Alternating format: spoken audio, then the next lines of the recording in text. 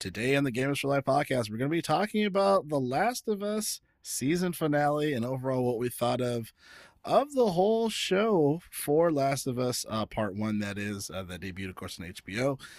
Resident Evil 4 reviews skyrocketing here for perfect 10s. Square Enix still committed to NFT games, new studios forming, and Diablo 4 beta, aka available via KFC purchase. All coming up here at the Gamers for Life podcast.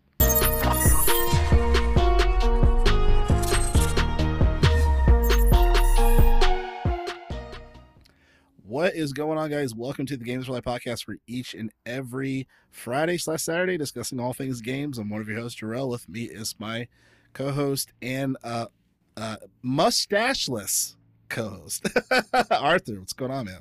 Yeah. I know exactly. I'm like, yo, who the fuck is this guy? Seeing most of his face. I shaved. I don't know. I forgot. I don't know. I clean it pretty good. Because the other thing with my mustache too, and it bugs me, for those of you who don't have facial hair, I mean, this conversation's not for you, but keep watching. But for everyone else, because like my mustache, it bugs me because it like goes 90% to my beard. So like the fact that it doesn't connect, like you guys, like it doesn't connect, and it's like it bugs me. So it's either it's like you go all in, and I don't know. I'll admit, like my sister made some smoothies, dude. But it wasn't there. But no straw. And when you're drinking a cup, man, you got like a mustache. Even for me, when I was trying to maintain it, I'm like, I'm gonna go without a mustache for a while. So I can eat food. So I can eat food. Have only leftovers down here, not also up here.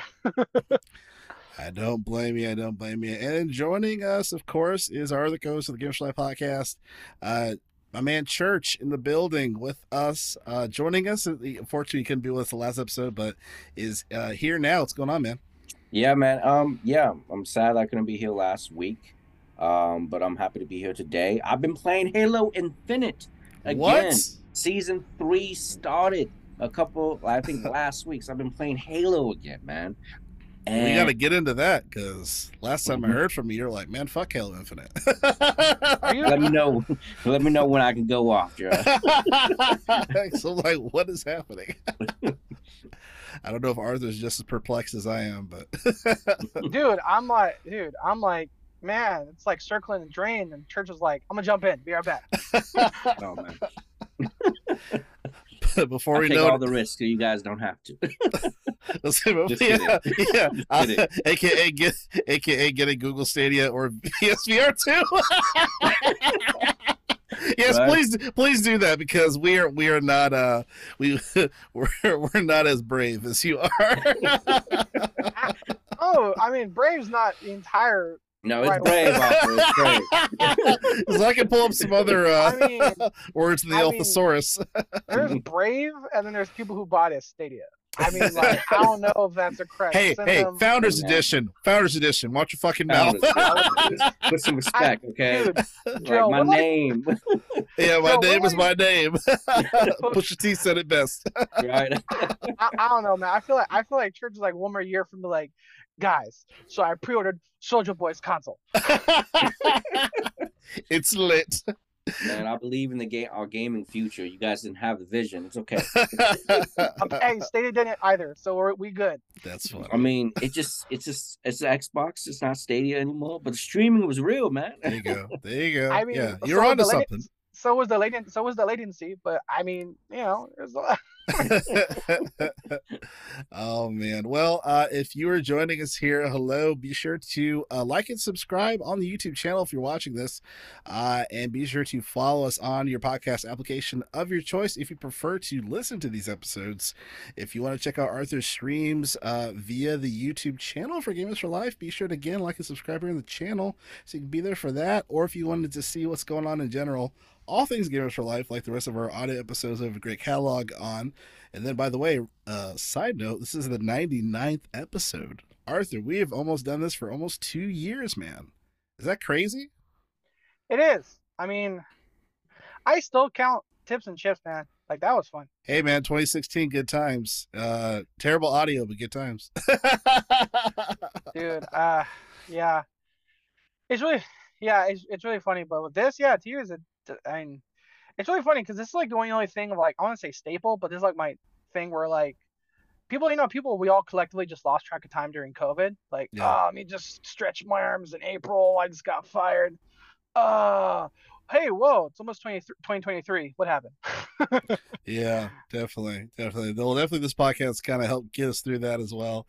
But again, if you want to check out anything Gamers for Life, be sure to go to linktree.com/Gamers for Life, our one-stop shop link to all things of the show. And here at the Gamers for Life podcast, we read the news while you can watch or listen to what you choose by clicking on the links of the time code within the description of the episode, so you can just get to what you want to listen to or watch, or you can just hang out with us here at the Gamers for Life podcast. And just to rip the Band-Aid off, let's just dive right into it, man. Last of Us is over. The season 1, that is. The season finale was last week, and I had to catch up because I didn't get to watch the the one after that. I was like, oh, so I was able to watch the 8 and 9 pretty much within 24 hours between each other. But let's start out with Church, just because one, he wasn't here last week, and then two, he had quite a few comments from, say the earlier days of when we were watching the show, especially when it came to, how he felt with Ellie and Joel, if their chemistry was good, really believing in Ellie and then, Bella Ramsey's performance. But just clean slate, open blanket. What were your thoughts on the show, man? Yeah, man. I unfortunately to say, like, I have not watched the finale of Last of Us. I know I've been behind on my TV watching. Live caught up, but Yeah. I've heard that it was good from the people around me, but I have to catch up on it, man. I don't know anything. Did you right see 8? now. Yeah, did you see episode 8? No, I haven't seen 8. I'm behind. Okay. I haven't seen 7, 8, or 9. So 7. Oh shit! Yeah, I haven't. As soon as they did the flashback, I was like, I'm behind. The phone started ringing. Yeah, Joe, like I said, there's a lot of words. Brave's not one of them. Like, this guy is episode 7. Stop kidding. I didn't see all it, right. Break it up. Bad. But what you guys? That was low hanging fruit. What you tell me what you thought of the show? All right, since you got so much to say, all right. What are your thoughts? Let me pass it to you, Arthur. What were your thoughts? Dude, I loved episode 8. Because again, episode 8 was my favorite segment of the game. So that's the thing I was most looking forward to then adapting, because that was part of the game where this became, because it was Joel's story and Ellie was just in it. Like both mainly for the game, it was Joel and Ellie. Joel being the main character. That segment of the game is like, no, Ellie's her own thing, and that was a hell of a sequence in the game. And I was wondering how they're going to do it, and again, curious how they're going to do it in the show. I think they killed it. I think they did great. I like the Easter egg cameo. We talked about it first. I would argue mainstream acting credit for Troy Baker, and how they definitely. By the way, with that type of villain, I feel like it's not the hardest to go from like cannibal to pedo. That like dial, it's not that hard to take over. But the season finale, they did something I wanted to see. I talked about it before because Naughty Dog is one of the few companies that really does this. They kind of take a step back and be like, hey, this hero good guy, this hero bad guy thing. I look to the end of Uncharted, the game, number 1. That guy gives you a huge lecture of like, you think you're the good guy, you've killed like 200 guys to get here. And so what I mean by that is Naughty Dog really letting you know, like, hey, you think you're the good guy, you've killed tons of people to get here. And how they did that last sequence in the show, I think they did perfectly. Because when you're playing the game, you're Joel. You are Joel in the game. Now we're not Joel. We are the audience. So now we get to see that perspective shift, that tone shift, where you're no longer Joel doing this. We are the audience watching this unfold with Joel front center. We get to see the whole thing. So I thought the way and the tone they handled it of Joel just plowing and just silently murdering over a dozen people, that up until that point we didn't really establish that, oh, they're the bad guy. They're just people in the way. And that's the thing I thought they did amazing in that, is how they handled that sequence. And they handled it exactly the way I wanted to handle it. I was like, hey man, we keep saying Joel's the great, Joel's a good guy, Joel's a good guy. I'm just like, dude, he kills a lot of people. And I think that shift of from the game, you are Joel, to now we are not Joel, we are the audience watching it. I think they did a great job to transition that moment, that sequence, into what will eventually be a big turning point in the season 2, like it was in part 2. So that was my favorite thing for the season finale. That we are not Joel, we're the audience watching it, and when you're watching what Joel does, it is hard to say he is the good guy after that. Mm-hmm. That's an interesting perspective. I never really thought of it as far as like Joel to the audience, because I always thought I was watching Joel, but I think I did like how it was shot. I like the sequence. I like the sequencing of how that last scene portrayed. I thought that was really well done. Taking a slight step back as far as episode 8, I really enjoyed episode 8 as well. I thought that was arguably one of the best episodes of the season. I thought the guy who played the preacher was on point. Troy Baker did a really good job. My only critique and would be like I would have liked it even more if Troy Baker was the preacher. You know what I mean? I just think he just has such a great sinister voice. You know, I mean, obviously he's a professional voice actor. He's he's done Joker and obviously Joel and also other people from like DC shows and shit. But I thought that would have been even better. But obviously, he auditioned and that's the part that he got. But I thought that they said they didn't write the role for him. They're just he like properly did the audition thing. No, yeah. There was an interview. He auditioned. Yeah. It wasn't. It wasn't handed. That surprised me. I thought like, hey, Troy, we got a role for you. Come on in. Well, no, you would you would think so, right? Because he plays Joel, so it's like, oh, like we got locked in for like, no, I guess he actually auditioned per an interview that I skimmed by, but yeah, I thought how they pulled that off was really good. I really liked that conversation too. When Ellie's pointing the rifle at the preacher guy, and talking about how like this is all meant to be or whatever, and he's like, hey, let me give you an example, and he gives the example. Exactly, I was like, that was really solid how they executed that. Yeah, and I thought season 9 was solid. I mean, they pretty much they didn't necessarily fully for the most part, kind of carbon copied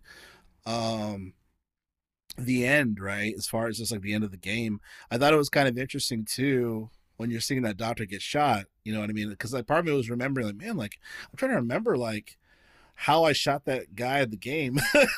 You know what I mean? There were some specific key moments I'm trying to reflect of how quick were they? Because in the show it was like, I can't do this. Boom, moving on. He's dead. We're done. Right. Like, right. Go.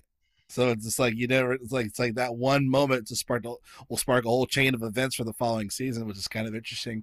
And then I liked how they ended it too, as far as because it's interesting.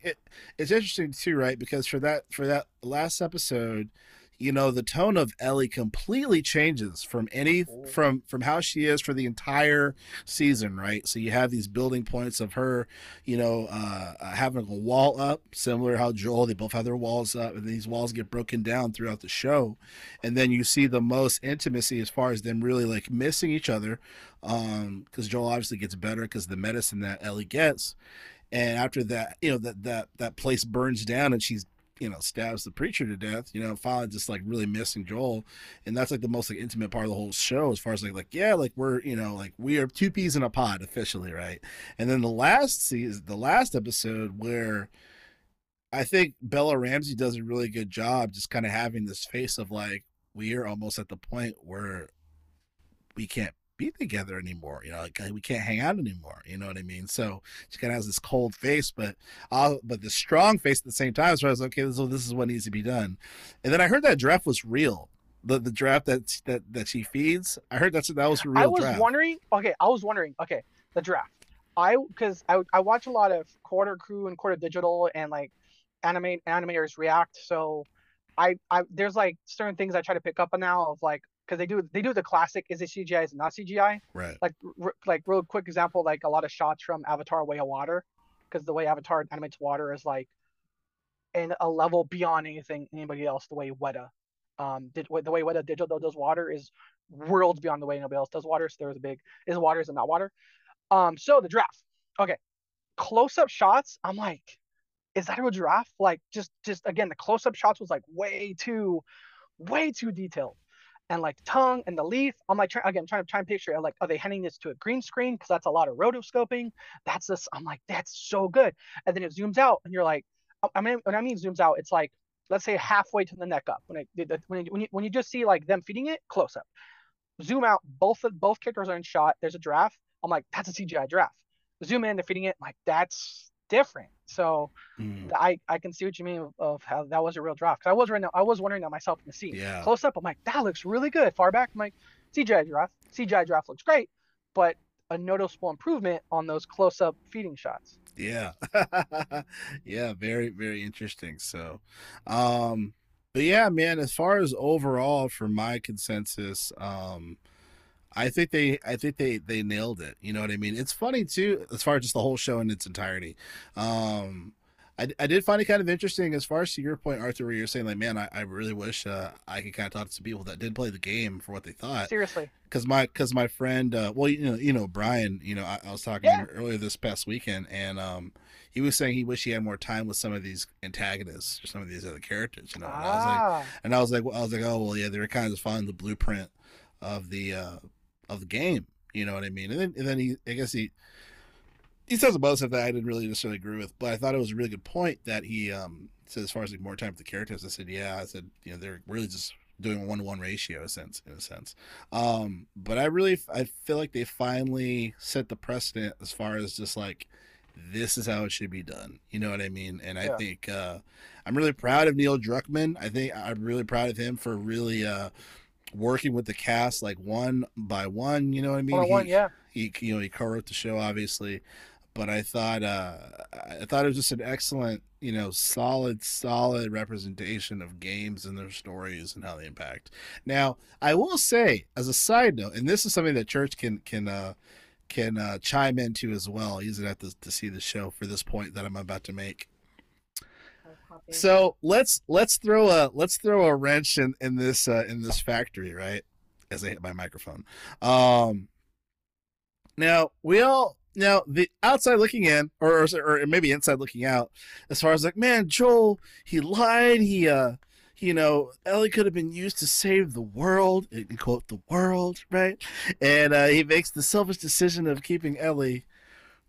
The more I watch that, the more I'm like into the story. I'm kind of like, maybe Joel was right to do that, to kill everyone, to kill the doctors.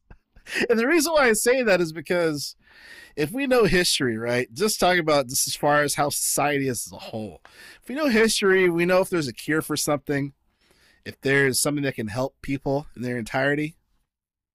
Do we usually have everyone holding hands on a hill with rainbows? Hey, let's help everybody, right?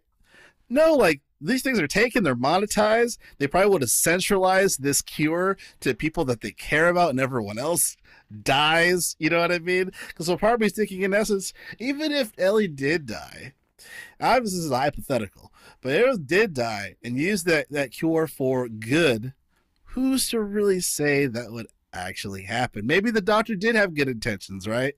But even how the Fireflies were technically the good guys, they kind of sure as fuck didn't seem like the good guys. Obviously, they're protecting Joe because they're like, look, this is for greater good. But even in their behavior, it's like, you don't really know what everyone's intentions were. Maybe the obviously the one, forgot her name, that he shot, maybe she had good intentions. But who's to say that where that cure would have actually have gone, right?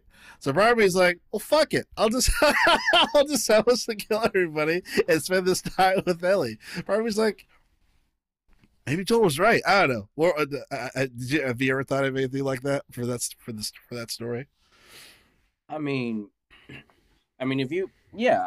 think I completely disagree, man. I feel like if we have a cure, we should definitely try to make the cure. I understand being like, skeptical, like, oh, I don't know if I can condemn like the entire race just because somebody wants to make $5 or $10 off a cure. Like, I feel like we could still make the cure and then figure out how to like necessarily distribute it a little bit. So I can't necessarily say what Joel did was the right thing to do.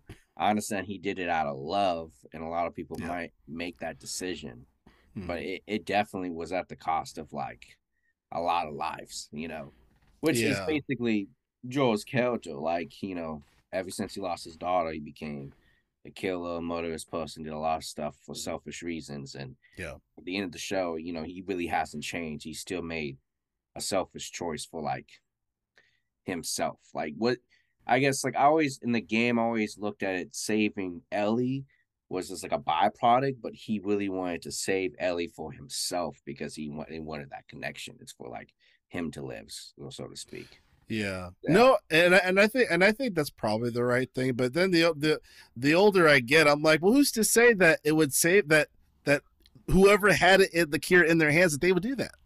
You know what I mean? Like, would the world really be saved, or would it be used for a selfish reason to save who they want to save? Using that logic, it's like, capitalism. Because we don't know how it would turn out. We shouldn't try. Capitalism. You know what I mean? Like, I don't know. I think you're both. I think you're both. Vaccine was free at some point, bro. But imagine pharmaceutical companies, right? You know, like it's just. See, I'm sorry. Go ahead. Drell's thinking capitalistic, and then Church is like butterflies, rainbows. You're both wrong. This is an apocalypse. Okay, look. Here's my thing. This is really talking about condemning the entire human race. No. But that's my point. My point is that some people are selfish by nature. Dude, if that would have happened, Federal versus Fireflies all over again. There's no capitalizing on it when we're against the Fedra, and they're gonna bomb, they're gonna kidnap, they're gonna do whatever. My thing is, when you're talking about that, first thing I thought of, what's Fedra gonna do? Because in this situation, we're not like 2023 us right now. This happens in this scenario, in this world, you got people barely scraping by in a rinky dink base. Yeah. And now they have a cure. They ain't gonna be either. They ain't gonna be alive for much longer, or there's gonna be not much of a cure for much longer. Because there'll be another war. That was the first thing went through my mind. First thing my mind is, Fireflies have a cure. What's Fedra gonna do about it? Now, I'm not saying I'm pro Fedra. I'm just saying there's no way they're gonna ignore it. There's no way they're gonna let the Fireflies who've been bombing them. Remember, because in that prequel flashback, in the flashback, they're bombing. They're killing Fedra. Fedra's Fedra was literally training their people how to kill Fireflies. Fireflies are training how to kill Fedra. So that's what immediately went through my mind. Is before it was a war for survival, and it'll just be a war for the cure. That's why I thought. First thing I thought of that, Fedra. Yeah, because for me, the next step would be, okay, we got the cure. Then they're going to probably try to sell it to Fedra, sell it to somebody for how much, for weapons or how much more. Like, it wouldn't be like an Independence Day thing where it's like, we got the queen, we're going to save the human race. It's like, that's how people are. You know what I mean? So, it was just a fun what if in my brain. Yeah. I was just like, you know what? Maybe Joel was right. Maybe even if we had the cure, it would go into the wrong hands, and it would again be used for a selfish reason to centralize the population, right? And it would be at the expense of whoever's personal decisions. It's not like it's a cure for like an airborne disease where like, okay, well, this is just scientifically gonna be flown around and then eventually it'll be good, or say like COVID, right? As far as like the pandemic, endemic, those phases, where it's just like eventually, we'll find something and it'll be, it'll be a cold versus like, oh God, I'm gonna die overnight, right? Yeah. So I guess that's kind of my consensus from just, what, maybe Joel was right, but just a fun what if factor. But I will say something that the church said before that. I almost I'm not saying like cheering for you interrupted when you were saying how Joel wasn't doing Joel saving Ellie was a byproduct. The goal was to have Ellie with Joel. That's why I was almost joking. I'm like, sorry, spoiler. I'm like, oh, do you sure you didn't watch episode 9? Because so Joel was talking about how that shift in Ellie. Yeah. A couple things that were shifts and phases of Ellie. When episode 8 ends and Ellie just came out of stabby, pedophile wants to do his thing, and I have a blade to stop you, trauma. And she was in peak freak out PTSD mode, and Joel calms her down, he's like, oh, kind of like that dad phrase, come here, baby girl, like, come here, just like you put the coat on her. I'm like, that was prime, like, boom, they're in it, they're right or die. It's them against the world. Like that was like the end of episode 8 was them against the world. That's it. Then episode 9 happens, and all of a sudden Ellie waking up, boom, that's not the same Ellie.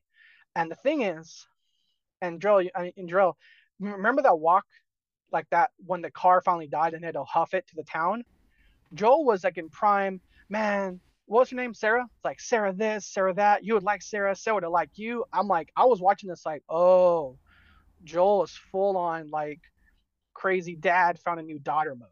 Like full on, yeah, Sarah would have liked you. Me and Sarah used to go hikes all this time. Do you like hiking? Nah, Sarah liked to hike. Da da da da.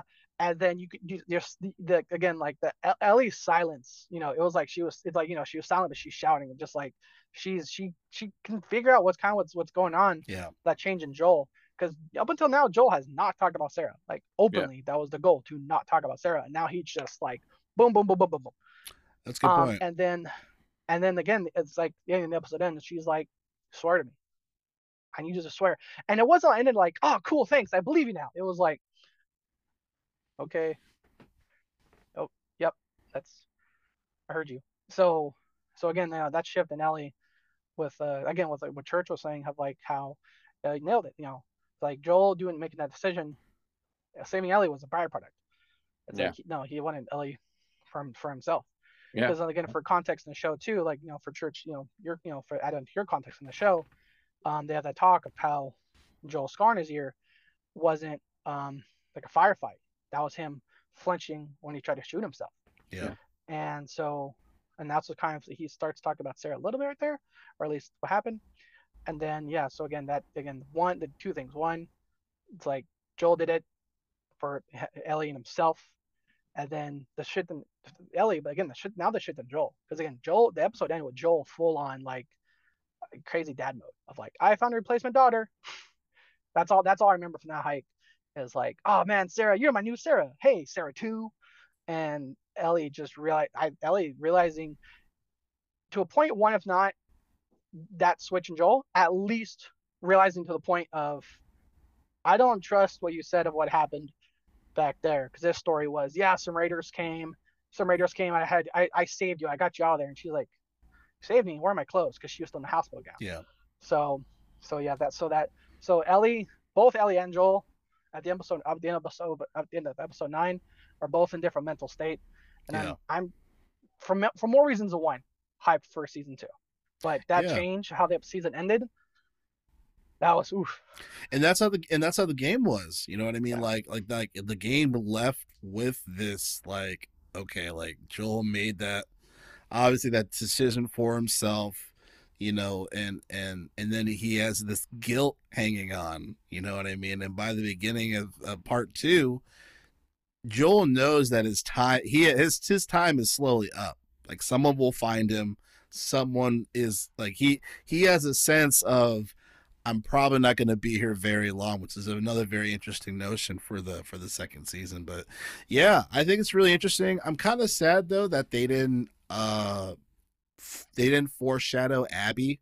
I know that was one of the rumors, that they're thinking that they would do for the game, or for the show, excuse me. But they didn't do that. Why would they do that? Like, they want the first season to be successful. Like, most people don't like Abby. Why would it be successful? You show Abby. Majority of people don't like Abby. So like that sneak peek is not going to make people happy. It's just going to make people angry. Well, hear me out. I think you're thinking about it like the game, where I'm not. Not even just like, where the rest of the show is pointing on Abby. Even just having half of a scene where there's a slight interaction between the doctor and his daughter, right? Just to slowly kind of paint this footprint. Yeah. And remember too, you have people that have not played the game that have watched the show, right? So you have this demographic of people that half of these people don't know what's going on because they haven't played the game. But I think because you have so much work to do when it comes to, at least this is from my brain, as far as if they carbon copy the game for the show will fail. The viewers will not be there. Again, the premiere was the second highest show in HBO's history, before right behind House of the Dragons. Um, the show did so well that they didn't even have to push back the season finale from the same weekend of the Oscars, because the Oscars usually has record lows of viewership anyway. But you have to me, from a writing perspective, even just showing her in a scene in general, right? And so you slowly get to say, okay, who's this person, whatever, and try to have this connection of tying them into where most people didn't like Abby in the game, because one, you're playing someone that you don't really know. They kind of force it in the game in that particular notion, very different than how they could portray it in a show. Right, so it's the same way. It's the same way for the episode 3 for Bill. Right, if they did that Bill segment in the game, it might not have been flowed as smoothly as it would for watching the HBO show. But it's a show, so you can create these different things that maybe a game can't provide as much context to. Right, so I just think in general, I would have liked this, even just a snippet to see. So by the time when you're playing the game, they kind of have to backtrack and put these pieces together for you to give a shit, which I thought was probably the worst part of the story writing for Last of Us Part 2 for the game. But for the show, because for one, they're thinking about Part 2 being 2 seasons, like separately, which I don't really agree with. It's kind of weird. Deathly Hollows. and then also exactly, they're trying to milk it, and then also Neil Druckmann doesn't really care about how people think about Last of Us Part 2, which I think is a mistake. Same, because this is no longer his baby. This is HBO's baby. Exactly. I'm like, well, and if you don't think HBO will cancel you, where's Batgirl? We don't know. Yeah, I'm like, guys, you have a whole ass viewership, that you have to make sure those numbers are up, because you set this huge precedent in this contract that's already renewed. So I thought from a story perspective, it'd be interesting just to show Abby, just for half a second, or whatnot, because now we have to do this backtrack piece together for you to give a shit writing thing again, So I really feel like Part 2 is the best opportunity for them to go off the cuff, very different from the game, to have the same impactful story, but just written better and done better and shot better, because it's all story, right? We're not doing gameplay shit, it's all story. So I think they have a lot of work to do. I'll say that. They'll have a lot of work to do. So yeah, I guess I hear your perspective. I didn't expect it to introduce Abby because of the controversy around the second game and that character in general, and just who's the maker of Last of Us? Neil Druckmann. Neil Druckmann, yeah. That current guy that was upset for some reason. Yeah, I think his ego will play into it. Like, I think, like he said, he doesn't care about the fans, but view of Part 2. He's probably going to make it the way he wants to make it. And I think he had an idea. He wanted a shot for shot of the first game, so that's why it didn't fit into his vision. He's like, the first game is a movie. I'm not going to add anything into it because this is the game. So I didn't expect it. And I don't know if it would have been good if they did, because the internet would be talking about how that scene, as opposed to Joel's decision. The game would have been like, oh, here we go again, adding this controversial person into it again. And maybe we would have downvoted the episode just based off of that or whatever, just, review bomb it. That scene would have outshadowed so much. Yeah, it would have outshined anything, because the community that's passionate about it, they're waiting for the moment, man. They're already next year season 2. Like, let me get on my keyboard. It's like yeah. So that's but I'm glad you guys seem to like the entire series as a whole. Episodes 8 and 9 seems like they delivered what they need to. I got to catch up, and I'll give you guys my thoughts when I finally do. So definitely looking forward to it. I'll say, is there any other successful gaming show, like in terms of because when we talk about gaming adaptations, yeah, I forgot. Okay, by the way, there wasn't a joke. I legit forgot Halo existed. I'm not gonna lie. I'm not gonna lie, that was a I was about to say, successful. No. no. Successful. Not gonna lie. Good. Okay, Yeah. when I asked that question, I only thought of that Sonic show just because I feel like the writer behind Knuckles and the voice actor behind the Knuckles in that show is very memeable. He Yeah, does a lot of good things. yeah. But not gonna lie, mid sentence while I was saying a question until I finished it. Oh yeah, Halo exists. Oh, But I was gonna say in terms of the gaming shows. Castlevania is a very good There you game go. Thank you. show. Oh Yeah, yeah. yeah. Dante's That. Inferno. I mean, but that's a movie though. Yeah, Yeah, like a short Tekken film. was pretty good. The last one they released on Netflix as well. So Yeah. I never watched. Oh, here's what I never watched. Tekken Bloodline. Yeah, Okay, Tekken's now always it's all wild. coming back. It's all coming back. Edge Runners, Arcane. Okay. Yeah, Yeah. Well, I'll say kudos to this show. Well, I would say kudos to this show. I also have a Dory brain, so a little asterisk there. I was yeah, like, this show made me forget about every other game show. yeah. I mean, But I have a Dory brain, so huge asterisk for that. yeah. But I in mean, terms of live action, as far as successful, no, like this No. is really a door opening to a whole, as far as it's really one taking the art seriously, which, fucking video games is, how long has it been around? Have they been around? Like, as far as the story perspective, like finally taking the art seriously where it can be, projected into, movies and books and stuff. It's been in books before, but, to this level of success, I think it's really breaking grounds. You know what I mean? Which is amazing, and definitely proud. Just like as a gamer, I'm just like, that's awesome. You know what I mean? So I would definitely say this is the best best live action show. Because again, Edge Runners, made the game alive again. Arcane, some of yeah, the best animated fight scenes. Like I love Avatar for the last Airbender for more reasons than one. If you love genuinely good animated fight scenes, not to open that Pandora's box, but Yeah, Arcane did it very well. Arcane is probably the best one in my opinion, and I love Edge Runners. Edge Runners was dope, and I love Trigger, the anime studio that does it. I watch everything they do, but Arcane is special. I would say it's very special. Watch it now before you can't password share. yeah, Again, not to go down that rabbit hole. But just again, off the top of my head, like when it comes to live action shows, I know we've seen a million movies, a lot of animations, because just again, in terms of style and Yeah, overall physics, it's yeah, just easier to do CGI or animation from a game to thing. So as live action challenge, this is definitely by far, again, top of my head, there's a killer show I'm forgetting. It's definitely not Halo. Off the top of my head, I can't really think of any other live action show. Um, One thing I'll say is from this, even though it's a real quick Zabby thing, face value, I'm glad they didn't do it. I hate cliffhangers. I hate cliffhanger. I hate cliffhanger movie endings. I hate cliffhanger show endings. So on that, just for that, it was a more reasons cliff. than one. This I'm glad for Abby. the original ending's a cliffhanger, but you mean without Abby? No, I mean, yeah, because like all of a sudden, like it would have been like again, like I joking, like this jacked fist, holding your dead dad or something like, oh, who's that? Boom, episode ends. We have to wait. Oh no! I thought you were joking when you said that originally. I was like, they can't do that. Yeah, no, yeah. Abby comes out, just deadlifts her dead dad.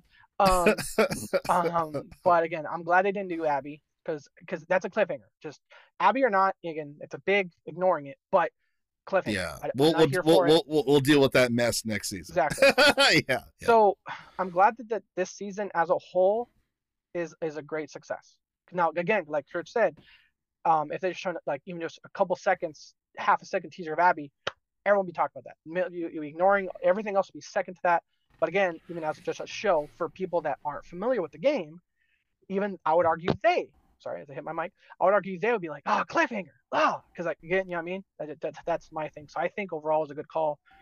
They didn't show Abby.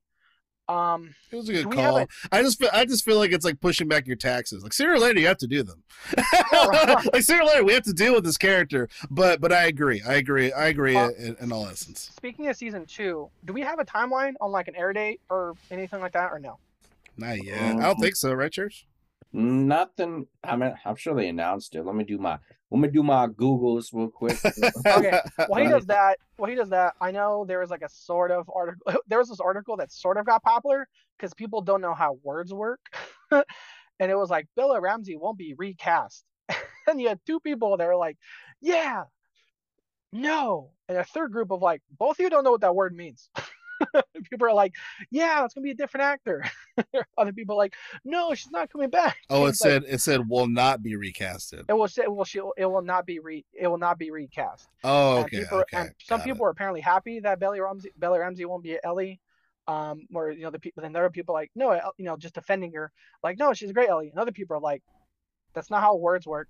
It means she won't be Yeah, recast. It means right. to be the same. It means Same the same Ellie. actress. Yeah, Yeah, same actress. same old G. Yeah, this is genuine So would I don't say. know why people. I don't know why people were like, oh yeah, I think she's a great Ellie. Of course, Pedro Pascal, he's killing it. Oh Pretty much yeah. anything he touches, the guy's just a golden goose right now.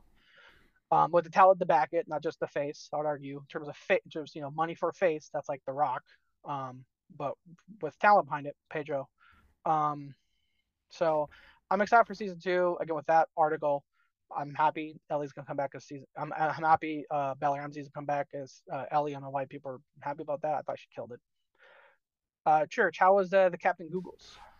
Yeah, so they announced a season 2, no release date yet. They haven't even started filming, so Oh, wouldn't okay. expect anything in the earliest late 2024 is when I would wow. expect it. Yeah, Yeah. maybe. Yeah. Yeah. But I'm an impatient man, so once again, I'm glad there wasn't a cliffhanger. I will say this: I know it was a big thing this first season, the success of the show. I'm just telling you now. My heart goes out to you. I'm Thank apologizing you. in advance. I'm so sorry to whoever gets casted as Abby. Just apologies in advance. The internet Yeah, is not going to be seriously, 'cause the happy. internet is There's going to be some flack coming that person's way. I'm gonna say some Whoever gets casted as Abby Church is is ready. not. Whoever gets casted as Abby is not about to have a He's fun like, life. did you create the Reddit group already? Bro, I'm ready. I'm lock and loaded, bro. Like I'm just saying, regardless of who they cast, the talent behind it, they can have like the most award-winning, Oscar-nominated actress in the history of our species. Whoever gets cast as Abby, hard life coming. Like, because the internet is an internet's a bad place. People think it's a great place. Yeah. I didn't grow up in that life. It's gonna be a lot. Just call It's it a lot of death threats. it's gonna be mad 4chan. No, you're right. You're right. You're right. It's gonna be awful. You know what I mean? It's gonna be really bad. And I feel bad already. But yeah, you're absolutely right in that point that you make there. So, but at least we have this great season that they did. Yeah. Definitely. I mean, I don't buy physical things anymore. I would even go out to buy the Blu-ray of this just like to have it, you know, just like to show like, oh, you guys did a good job, you know what I mean? Probably not because I don't have a Blu-ray player, so I'll walk that back. But because I buy everything digitally now. But Facts. yeah. So speaking of remakes, I don't have an article on this. I just think it's great. Just like a small topic we can talk about. Resident Evil 4, Church. I'm glad you didn't have it in your fantasy card because I'm so mad, bro. I had the vision. I'm not. I had the vision. I was Rules just are like, rules. rules are meant to be broken, but yeah, the game has killed it, man. I think they're getting 10s out of 10s. Perfect 10s. I mean, my score would have been up, man. So when Arthur was like, no, we can't. No, because there's a reason I didn't pick it. Because there's a reason why I didn't pick it. Because we had a list of games or types of games you can't pick. Yeah. Otherwise, that'd been my number 1 pick. Tears of the Kingdom. Leon's back. Let's go. Ooh, a Switch. Oh man, this Game Boy Advance Ultra is gonna look great. Yeah, man. I'm really shit. I might have to pick up a copy or download it to play it because yeah, I'll catch it on sale. I mean, I'll play the game again. It's going to be great. We know it's going to be great. Do we need to spend $60 up front? True. Catch me in 8 months when it's half off, and like I'm good. And I'm I don't know, man. You're the reason why we never got Days Gone 2. Like, I mean, Days Gone 2 is terrible, bro. Like, who wants to play that, too? Because I still like was the main developer or the main writer. So like, man, people didn't pay full price for my game, so there won't be a season. There won't be a sequel. Oh yeah, he ranted about that. We're just like, man, fuck off. Yeah. Now he wants to make an NFT game. I'm like, go suck a dick, like, bro. It's like, at least respectfully. This guy's complaining about love. Yeah, like, it's all love. You know, if you want to do it, it's fine. But yeah. Look, to the guy who made Days Gone and you want your game, you want people to buy your game full price and always full price. Go Nintendo. They got you. They don't know how to spell the word sale. Oh, I don't know. Is there an E? Who knows? Very true. They're like Markdown. What are you talking about? Bro, I mean, I would say that Capcom, that RE engine they have since Resident Evil 2 is phenomenal, man. They even use it in like Monster Hunter for like the Rise. That engine is, I don't know how they get so much detail with it. They got something special over there. They're making quality looking games. I pass off to Capcom. It looks Monster really Hunter Rise looks very pretty. I know, bro. And that's just with 4K textures. I can't wait for Monster Hunter World 2 to come out, but that engine is Oh always yeah. nice, man. Dude, it's gonna be crazy. So if like can Resident Evil be a masterpiece? That's controversial, right? So I saw like the IGN review was a 10 out of 10. And I was like, can that game be a 10 out of 10 if it's a remake? Like, is that even possible? Like, what are we doing here? Like, is a masterpiece like the first time it comes out, or like if you just release it again, is it still a masterpiece? Like that's what I want to know. Like, how do we feel about that? Man? I'm mixed because when the short answer is yes, but not full on. Yeah, head first into pool. Is first impressions to games are a massive selling point. Massive. Sure. Skyrim. There were so many game mechanics firsts I experienced in Skyrim that I will forever love that game. And I've seen a lot of those things done since then. Another one being Left 4 Dead. For I don't know if it's been out for 20 years. I just want to say the word good decades, plural. For decades, every single zombie game was described as Left 4 Dead but this, Left 4 Dead but that, Left 4 Dead but this. Arguably, maybe not Resident Evil, but you know what I'm saying there's just games that hit it and they're like the benchmark for that genre. And when you have a game like that that has a remake, it's still if it is valid of a 10 out of 10, then it earns it. Because for example, the same game, Skyrim. I played the Skyrim remake, and because that one was just a pure aesthetic, I would argue if people did do that 10th or 20th anniversary, whatever, the one that came out 2 years ago, 2000 it would have been 10 years. If people did review the Skyrim 10th anniversary collection at 10 out of 10, I wouldn't give it a 10. I would give it an 8 or a 9. The game itself holds up, but I feel like a lot of it, while playing it, gets nostalgia points for Skyrim. Whereas I feel like Resident Evil 4 remake haven't had hands on the demo, but if the gameplay and the tweaks, the changes that keep it fresh, while it's still you still get the nostalgia points, like I remember that, but they change it just enough. Like for example, Final Fantasy remake. Final Fantasy remake is changing some major stuff, but so there's the things that you still get those nostalgia points, but they keep it fresh, and the game handles the way a 10 of 10 should. I think it's valid. And so that's why I think the 10 is valid, because there are some remakes that are not worth it. But if this one as merit alone, I haven't played it, but I believe it may be worth a 10 of 10, even though it's a remake. Yeah, I agree with you, Arthur. I think when it comes to 10, obviously the criteria has to be much different than a normal game, right? It's because you already have the source material. A remake, obviously it's not a remaster, right? They're literally building it from the ground up. They have the schematic, they have the blueprint, but it's not they're not just cleaning up the original old shaded graphics. They're redoing everything. They have the blueprint. But yeah, to your point, Arthur, I think to me, I think if the numbers are there, it should be possible for it to hit. And I think if it is still, if it is something where you feel like it's modern, but it still captures that essence, like you said, Arthur, nostalgic to when you first played it and what made Resident Evil 4 as magical. Because I feel like sometimes we have this this blinded nostalgia with certain games, right? Kind of like remember GoldenEye. Like GoldenEye was one of those games that spearheaded first person shooters, changed first person shooters, was an amazing when we play it. We play GoldenEye now, we're like, what the fuck is this? Right? This plays terrible, but we all remember nostalgic wise, this was an incredible game. This changed this type of genre forever. So for remakes today, if it can still capture that essence of why it's so special, but put it in today's scenarios where the graphics are, obviously the graphics, but the gameplay is improved and how they, go through everything and develop everything. I think it's possible to do a 10. Obviously not every masterpiece can even hit that. You know what I mean? But Grand Theft Auto remakes. yeah, so yeah, exactly. I don't think are there any 10s from those remakes, from any of them, like for 5, for instance?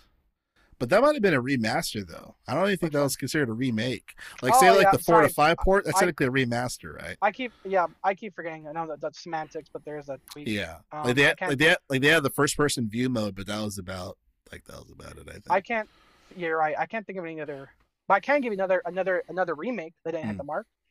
Apples. Resident Evil 3 remake. Resident Evil 2 remake. Huge success. Resident Evil 3 remake. People weren't as happy, and so that's why a lot of people are skeptic. Not a lot, but I would say concerned, because they hit a bump in the road. Resident Evil 3 remake wasn't as good. Yeah.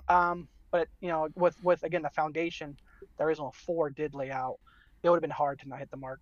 Because they missed it with 3, but it looks like they've definitely stuck the landing with 4. Because it's funny. I'm an oddball because 3 is my favorite one, but I know 4 typically is the most popular one out of all of them. Right. I mean, besides 2, 4, I would say.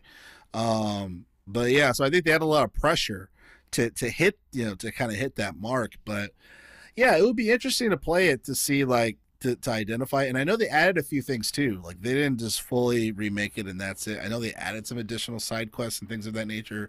There's an IGN article where it was like 7 additional things they added for the game that weren't in the original Resident Evil 4. But to answer your question in a long-winded way, Church, I think it is possible. It's just the criteria is set up a bit different, but I'm probably still gonna wait till it's on sale. To your point as well. Yeah, I mean, this is why we can't get sequels, guys. So like a 10 out of 10 is like a must-buy game. I can't wait, right? So for me, I can't give RE for a 10 out of 10 just because it is in essence a remake. It's not a knock on it in terms of what the quality of what it is. It's just like, bro, it's just like, we know it's a 10 out of 10 from the GameCube age. Like, you can't just, we knew it was going to be great. I had no doubt in my mind that Capcom was going to pull this off. So to me, it just can't, I don't know if I can give it a masterpiece when it's like it's a re-edition. It's like the Mona Lisa in Europe. I forget what, actually, I don't even know what country the Mona Lisa is in. France, Louvre, Paris. Yeah, yeah. Well, they're just touching up the picture, the painting ever so often. That's how I look at it. It just it can't be a 10, man. It's a 9.9. Okay, maybe. I mean, it's like an 8.9, but like that's it, man. It's weird because I get where you're coming from. It's like I'm not gonna. I can't. We gotta have some standards, brother. Like, we gotta hold the bar up here a little bit, man. That's what I'm looking at. For me, it's like, no, you're not wrong. That's what I'm saying. Like, there's things that I disagree with, but like not as far back. Like, that's wrong. It's again because also with drills, I don't want to say semantics, but he's right. I keep trying to mentally rattle off examples, but I'm thinking of remasters. Yeah. I think the best example for me. Sorry to cut you off, Arthur. That's what I get out of my brain before I lose it. The best example that I can think of, Church, that probably aligns with your thinking. It's slightly different because maybe it's more of a political thing, but the whole Metal Gear Solid Snake Eater thing, right? Like, there's rumors that they're gonna remake that. But if Kojima, if he's not a part of the project any way, shape, or form, I'm not giving that thing a 10 out of 10. You know what I mean? Because it's like, Leo, not there. Yeah, like what the fuck, bro? Like you're just gonna take his because we have to remember that Konami fired Kojima and took down fucking PT. Could be one of the greatest games that we've had. That was this amazing vision with Guillermo del Toro. Hey, we're gonna remake Snake Eater, guys. Buy it. I love Kojima, but like Konami paid Kojima to make one of the greatest games ever. He got paid to do it. He did his job. He gave you the money.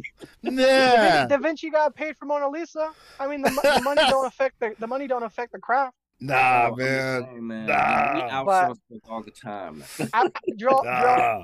Drill. I know where you're coming from because you and Kojima is me with a lot like of all other things. We'll get into it. I We'll love get Kojima. into it, but like not but like Drill, not apples to apples, but like how you look at a game without Kojima. I look at a game with the presence of people, aka like Blizzard. We'll get into that. But like, I get what you're saying. I get what you're saying. How hard to you that game could not be a 10 out of 10.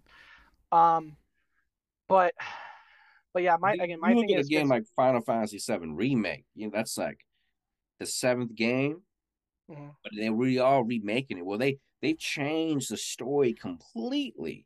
Went into that series, and that's just what Nomura does completely over there at Square Enix, and like to a point where it's its own game in its own right.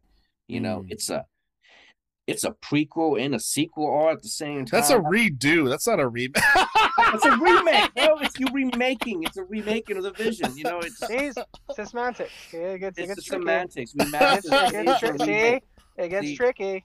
bro, like to me, FF7 could be a 10 out of the game because it's a story diverged into something else. It's actually a sequel to Final Fantasy VII. Have you guys played the remake, Final Fantasy VII remake? No, I haven't. I don't got a Sony. Damn, bro, it's Oof. it's The alternate reality edition. bro. It's just like it turns out to be a sequel to like Advent Children and the Advent Children. original Final Fantasy VII game at the same time. It's crazy, man. But it's made by the guy who does Kingdom Hearts, and we all know that story's crazy. So Yeah. Crazy, I think you have a convoluted. point. Potato. I think you have a point. I think it is definitely a semantics notion, but I think you have a point. I think you have a point. My thing is just because we've seen so many both remakes and remasters miss the mark, and we jump on them at the bit to a point that's deserved. But again, because we see so many miss the mark and not hit the landing, I think it's worth recognizing those that do. Again, that 9 out of 10, 10 out of 10 thing. Let's just say what it is. I've seen a lot of 10s I've seen a lot of games that are not 10 out of 10s. Facts. But I feel like if it's any game that might, I think value of it's Resident Evil 4 for it to see how it can stand on its own with the updates coming, or not updates, changes. Not as great as Final Fantasy 7, where it's a whole new sequel, but yeah, I'm just sad. okay. That because it's not a spoiler, but they've already released it. That one dog's dead. Remember before there was a dog that was alive. You could like save it. Oh yeah. Dog's dead. Unplayable. So how you gonna remake it into that shit? Dude, that's what people were talking. Dude, I love that when they showed it's like dog's dead. Unplayable. Unplayable game. Oh man. So speaking of unplayable, or will not play, wanted to dive into good old company Square Enix, and it looks like their ability to still try to convince people to play games involving blockchain and cryptocurrency. It's funny. It shows a picture of Final Fantasy VII Remake, which we just talked about. But according to Yahoo, it says here, I'll read a snippet of this. It says, while seemingly every other game publisher has dipped its toe into the poison waters of blockchain gaming has quietly begun to pretend that it never happened, Square Enix wants you, or at least its investors, to know that blockchain games are still on the way.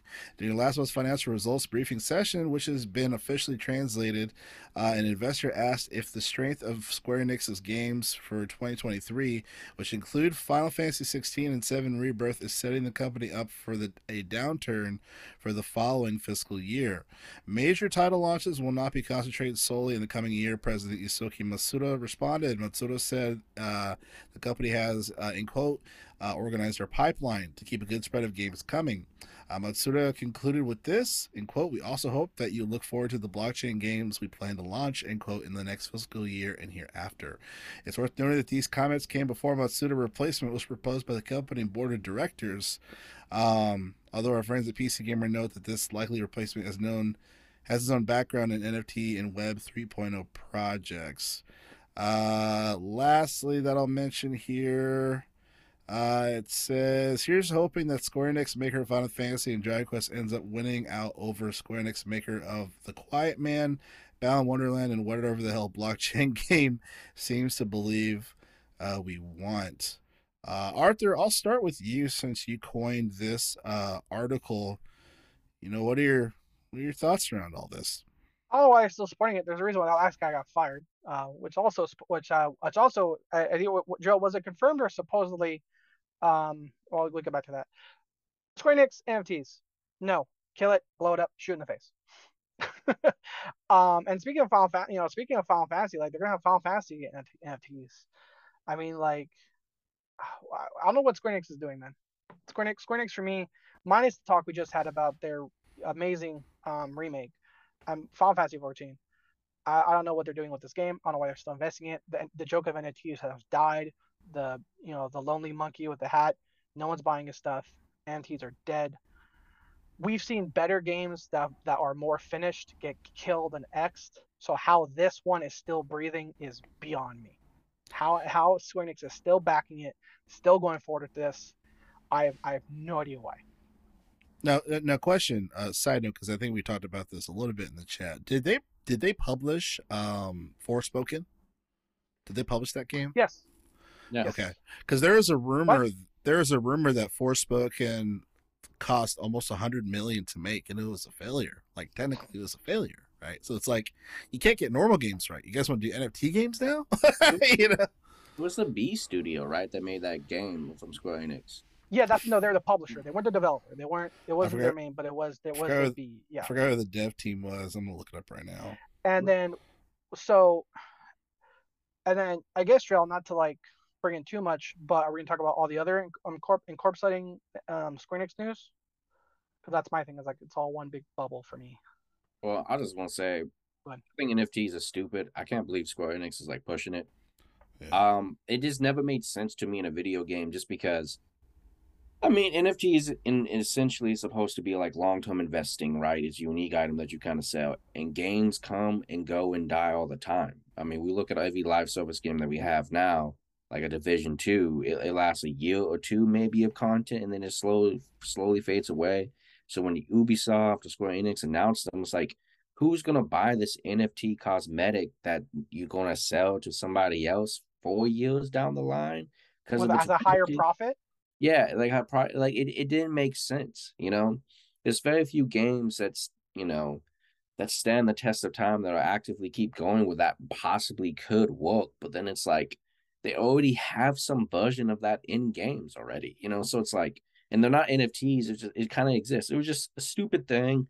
Um, they just need to admit that they were wrong about the vision and just move on. Like gamers are not buying it. It doesn't make sense to anybody. So the the future the future for Square Enix for me, I am very nervous about. I know we're in the heels of Final Fantasy remake. you I don't know be, we're in the man. heels. Sony's gonna buy them, bro. They're I know gonna we're on the heels happen. of Final Fantasy 16, but no, but like Square Enix for me, I'm hoping this new CEO shakes things up hard. They No are way. going hard into microtransactions. They've escalated it with this NFT thing. They're 2 games ago they published. They removed from the store.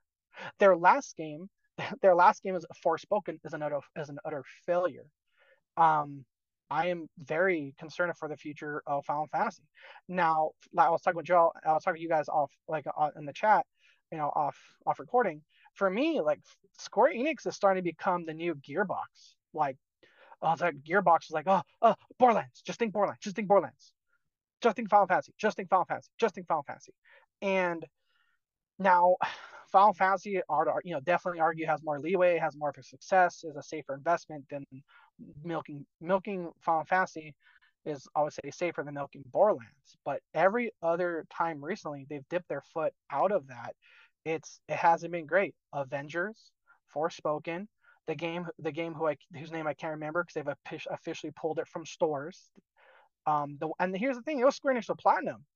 I can see why that game never got marketed, because if this was like 10 years ago or like even 6 years ago, you're telling me Square Enix partnered with Platinum, I'll be screaming about that, hyped about that.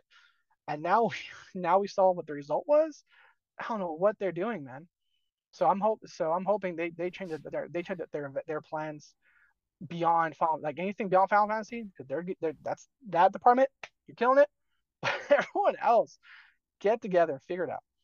Well, I Yeah, think, I mean, with Square Enix though, divesting like a bunch of studios, right? They've always had a problem with the Western like studios for Square Enix. You know, when they had the Tomb Raider IP and Hitman IP, both phenomenally critically acclaimed, great games, but they never met the sales expectations they wanted to meet. It never sold as well as Final Fantasy or sales as well as of Kingdom Hearts, and therefore they viewed it as a failure. So they wanted to make the same hit with less money that the studios have, and they eventually just separate them, right? That sounds Um, like EA. yeah. That's not a good business plan. Well, I think culturally it's just kind of different. It is the expectations. You know, they didn't believe in these IPs, right? Because they were not necessarily, you know, Japanese IPs, in my humble opinion. And you have a prestige like Final Fantasy, you kind of believe in those things. So they got rid of all those studios. Even I think they got rid of the Forspoken studios too. They sawing that off. I think they're trimming the fat, making themselves look more appealable to buy. I think they're looking for somebody to sell, and I think that's what the CEO is going to do. I think they're going to sell to Sony. They've had a great business relationship over the years with the exclusive content. Even now, like Final Fantasy 14, a game that I love, pull me back to PlayStation. You know, you can't find that shit on Xbox, or I'll be playing it on Xbox. So, I just think Square Enix is going to be okay. But they're just a Square Enix and Kingdom Hearts machine right now, an Octopath Traveler as well. So, you know, yeah. I Because think. I was Uh, just recap. I was gonna recap. You saw again real quick to tie in again for my thing with Square Enix. I said there just recap. It's like yeah. within the past 2 weeks. Within the past 2 weeks, like CEO change, Forspoken, developer absorbed, and then the news that are coming out the NFTs. I'm just like timing of that is it's not great. Again for PR, it's not great. yeah, I'm sorry, Joel. Go ahead. yeah, no, I agree with you guys definitely. I don't think NFTs are not. It's not an interest for gamers. You know what I mean? And the developers Luminous Productions for Forspoken. So it's a shame that the game didn't do well. But I mean the game didn't do well. This is kind of what it was. But as far as for Square Enix, I mean we have to remember too. I think Tencent owns a significant portion of Square Enix. I think it's 30%, if not more, that Tencent owns Square Enix, and I think this NFT push is from probably Tencent shareholders, or stakeholders rather. It's definitely a top down. I would guess that it's probably a top down initiative that they're trying to push this so hard. I really don't think Square Enix truly wants NFTs to be in games, or maybe they do because Ubisoft does, and that's another alarming thing as well. Ubisoft is super for NFTs in games, and the community just keeps shouting like we don't fucking care about this. We just want games that are good. Make games that are good. Start there. You know what I mean? So, and yeah, I think you are right, Church, as far as just being a Kingdom Hearts, Octopath Traveler, Final Fantasy machine. They can't afford to fuck up on Final Fantasy for Square Enix. They just can't. They can't. You know what I mean? It's too huge of a. It's too big of a game. It's like Nintendo fucking up on Tears of the Kingdom. They literally can't afford to do it as a company. It needs to be successful. So, yeah, I just it's because I think this, if I'm not mistaken, this Square Enix president or director rather or CEO that was pushed out. Wasn't it for insider trading? I heard there was something to do about stock changes or insider trading That that's what I was talking about too. mm, Is I was making a joke of like, oh man, this guy Martha Stewart got something coming. Um, right, but exactly. Yeah, but the fact he got pushed out for insider training, for me again, it was almost like I forgot, because if you're to tell me this guy made all these bad decisions, he gets pushed out. I'm like, that makes sense. That's a smart decision. Oh, they only pushed him out because he had insider trading. So wait, if he didn't have insider trading, would he still be a CEO? You know what I mean? Because and Gerald, I totally forgot. Let's talk about microtransactions and NFTs. I totally, and the second you said Tencent, it all clicked. I totally forgot. Tencent, everything Tencent touches just gets tainted and blocked, by a paywall. yeah, They had a choco, the notorious like a chocobo. game, just rancid with microtransactions. Avengers showed its inner shell of microtransactions. And then other games doing it without microtransactions, like Forspoken, and the other game whose name I honestly forget and is off the store. No microtransactions, but just bad games. Yeah. And then Forspoken again, just for the closure in Forspoken, that developer got absorbed back into Square Enix. It's back home. Interesting. So again, that's again for me. That's just I get that's get that vibe of Gearbox just milking Borderlands. I want to say more of milk. Or Gearbox, I'll say was definitely milking Borderlands. Like I love Borderlands, but when they made the prequel, that prequel game, I thought it was fun. But even I, who was a diehard Borderlands fan, didn't ask for it. I was like, oh, okay, I'll play it. It's a fun game, but I didn't ask for it. So it's not apples to apples because I wouldn't say Square Enix is milking Final Fantasy too much, even though there's NFTs out. But as for games, I would say it's less milking, or like they need to focus on it. Gearbox definitely milking Borderlands. Square Enix not in the milking category yet for me, but they're again their other adventures when they get out of their lane of Final Fantasy, they don't do well. Yeah, and you know that I don't know if you guys saw the Yoshi P interview when it came to FF16 a few weeks ago.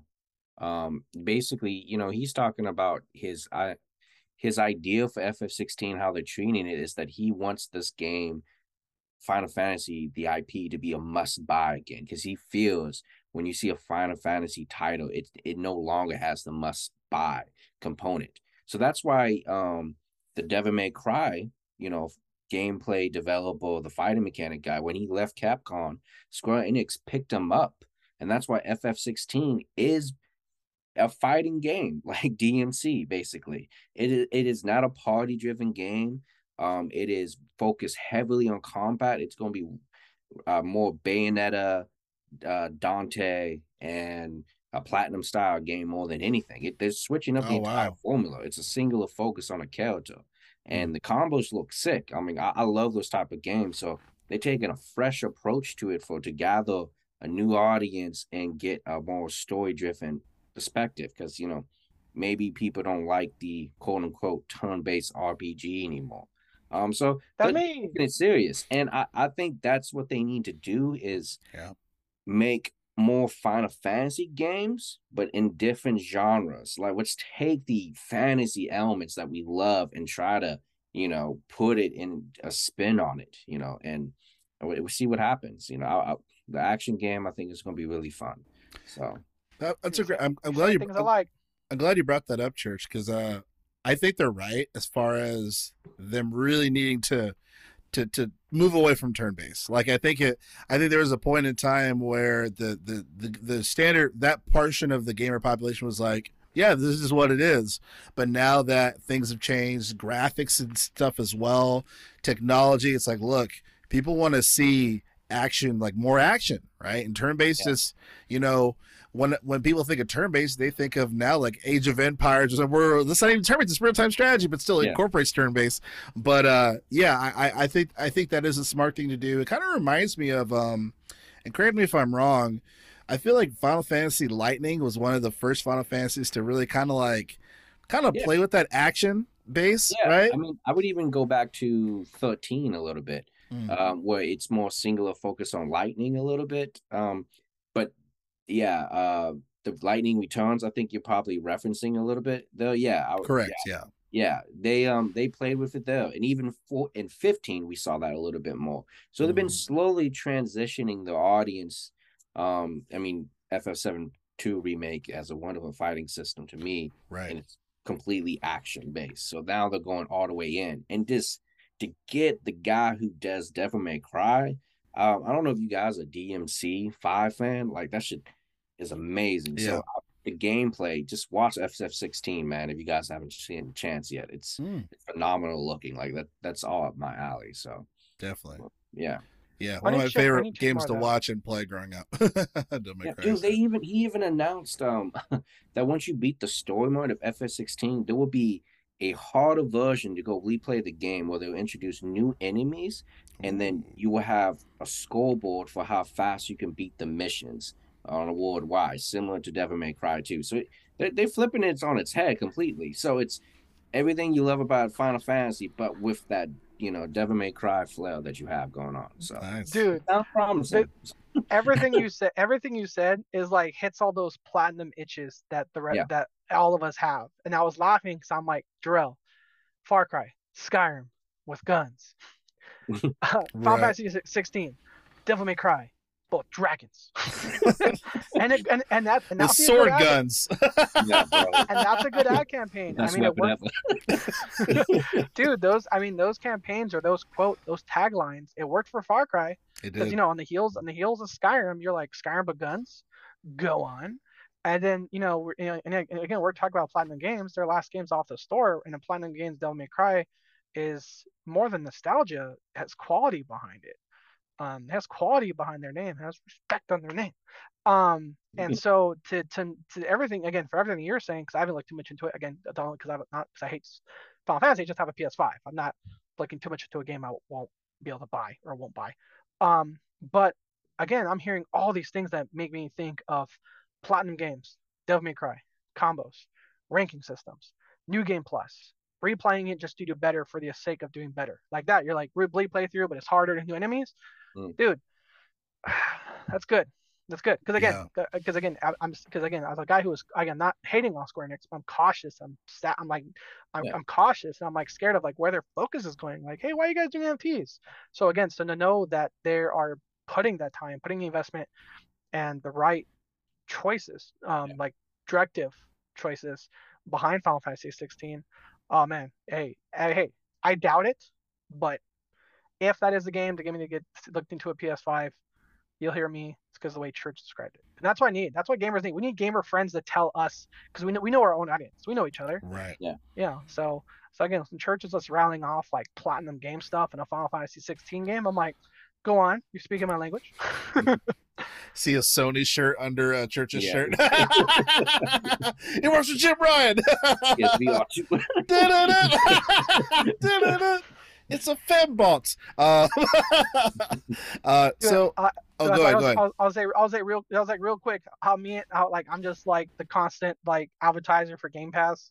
Churches over here like Mr. Sony, and again, constructively, like churches. Hey, again, I'm trying to sell Church and Game Pass, and like, and Church just know me like, hey, Final Fantasy 16, I'll keep an eye out for it. I mean, again, will it be worth me buying a $5 PS5? But hey, I'm hearing great things for a company I just said I'm cautious about. So yeah, I'm glad. Well, hell, I need to be converted too because clearly I don't have the fucking console because I'm sorry, I want Kojima. Don't give me no remake of that Kojima. Anywho, so moving on here. So speaking of studios and whatnot, we've been mentioning, and new studios keep forming bit by bit. There's a new studio that recently was announced, and this is according to Video Games Chronicle. It says 3 former Blizzard leads have set up a new AAA studio titled Magic Soup Games. It was a very cute logo. It says here on the article, it says here in quote, Jen O'Neill, Jay Allen Brock, and John Donham each had senior roles at Blizzard, among other studios, over the course of their careers. In a statement, the trio said that Magic Soup will see them, in quote, drawing on decades of experience to build original AAA games that are genuinely uplifting and inclusive for players around the world, end quote. Says O'Neill, who is the studio CEO, said John, and I have similar ideas about the types of games we want to make, and we're tightly aligned on the company goals and principles, so this was a natural fit for us. We know the quality of our games will be a reflection of our team culture. We're doing the work upfront to make sure we're fostering creativity, full remote collaboration, and a diversity of backgrounds. It says between them, the trio have worked and led on teams behind franchises such as World of Warcraft, Tony Hawk Pro Skater, EverQuest, Diablo, and Skylanders. It says Barack was the president of Blizzard until it was announced in 2021 that he would be leaving the company to pursue new opportunities. End quote. So Arthur, before we talk about Magic Soup Games, you posed a really good point that I went ahead and dug deep into all of our episodes that talked about the announcement of new studios. Oh, the super team list. So I'll name all the teams, but there's been, from the beginning of our podcast, there's Oh. been 7 new studios, and damn near half of them are former Blizzard employees, which I find very interesting. So you have Magic Soup Games, which is 3 former Blizzard, as I just mentioned. You have Wildlight Entertainment, which we talked about in a previous episode, former Apex Legends and Titanfall employees. You have Lithios, which is the Days Gone nasty man, and one of the last of his creators to create that NFT game that nobody wants. You have Dreamhaven, which is former Blizzard studio employees. You have Frost Giant, former studio employees. You have Twin Suns, which is the super one that we talked about, the first one, one of the first big ones, and that is from Halo 4, former creative director, Hitman producer, and a Gears of War former producer as well. And then the last studio, which has been unnamed, I don't think they gave the actual name of the studio, but it was former Square Enix Quantum Dream employees, and then someone from Assassin's Creed Valhalla as well. So I find it really interesting that we just have these studios from, these big head corporations that are like, fuck it, let's do it our way, right? And they create these studios. Now, obviously, my first hope is that we actually see something from these companies, right? Obviously, games take a long time to make, and we want these games to be successful, especially when it's kind of backed in this notion, kind of like a Coffee Stain Productions, for instance, like where we have Valheim and things like that. But yeah, I just think it's interesting that damn near half of this list is Blizzard employees. They're like, let's just do it on our own. But what are your thoughts, Church? Let me throw it to you. About people making video game? I don't just as far as the Magic Soup, you have Magic Soup Games, right? Mm-hmm. And they're the third company, indie-based company formed together. Out of this list of seven studios, half of them are from one company. I just think that's really interesting. You know what I mean? Yeah, I mean, I don't know. I get it's just like, yo, is Blizzard like a good workplace, and that's why maybe people are leaving from droves. But I feel like video game studios are popping up all the time, so like I don't know. It's necessary to focus on those 7. But my initial thoughts is that this is good for the industry. I love that the tools are getting more accessible to each people, because there's a feel that the big corporations will gobble up all these studios that we love with the acquisitions, right? But this just shows you that when people love games, build it and they will come. Like we can have more developers creating more IPs and giving us more content over the time. So I think it's cool, and I think it's technology got to such a good place that you don't maybe need to go through the traditional means anymore. It could just be you and your homie, and in the house. We've seen that with Super Meat Boy, Team Cherry, when it comes to Hollow Knight as well. It's like that's just 3 people. Right? I think Pez was made by 1 person as well. So that's kind of like my thoughts on it, man. I mean, I know you guys don't like Blizzard and Activision, so like you guys are just like, apparently we're not the only fucking ones. Yeah. I mean, man, sometimes you just want to create your own thing. We don't know if they left because they didn't like it, but maybe they wanted to create something they were passionate about, man. Maybe they don't want to walk into the Cosby Suite. You don't know. Nah, man. No, I'm not gonna necessarily assume something negative, bro.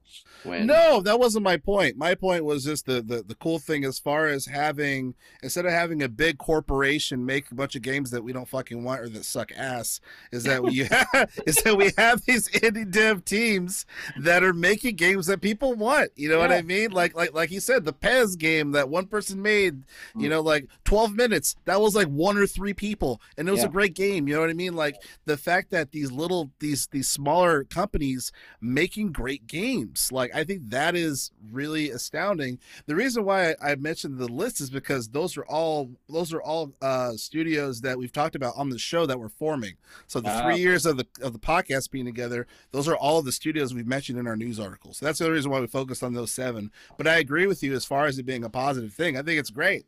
You know what I mean? Outside of whatever's happening with Activision Blizzard, just the fact of new studios and in all essence, I want these people to do well. Like I want to cover more information about these studios making great games for us to play. You know what I mean? So I think that in general is a cool wave, happening. But Arthur, what are your What are your any thoughts in general? First of all, dude, thanks for doing that deep dive and finding those. Because, No like I said, worries. because all the time we keep talking about, it's like, oh, it reminds us of that time that people left and did that. Because Yeah. people, it reminds us of the time that people left and did that. And again, you know, again, when it comes to me, joke Activision Blizzard, I've been joking on it, but at face value, you know me, I love indie.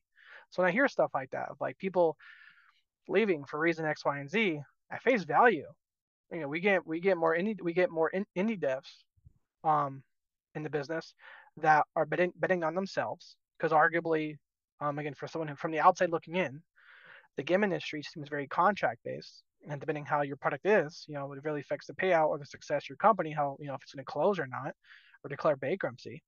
So to see people really again betting on themselves for them, for their new passion, um, I'm happy for it. Again, thanks for doing that deep dive because again we all the time it's like, man, that's like that lifetime. Oh Name of yeah, the no other company, worries. name of the Yeah, I other was company. scrolling through.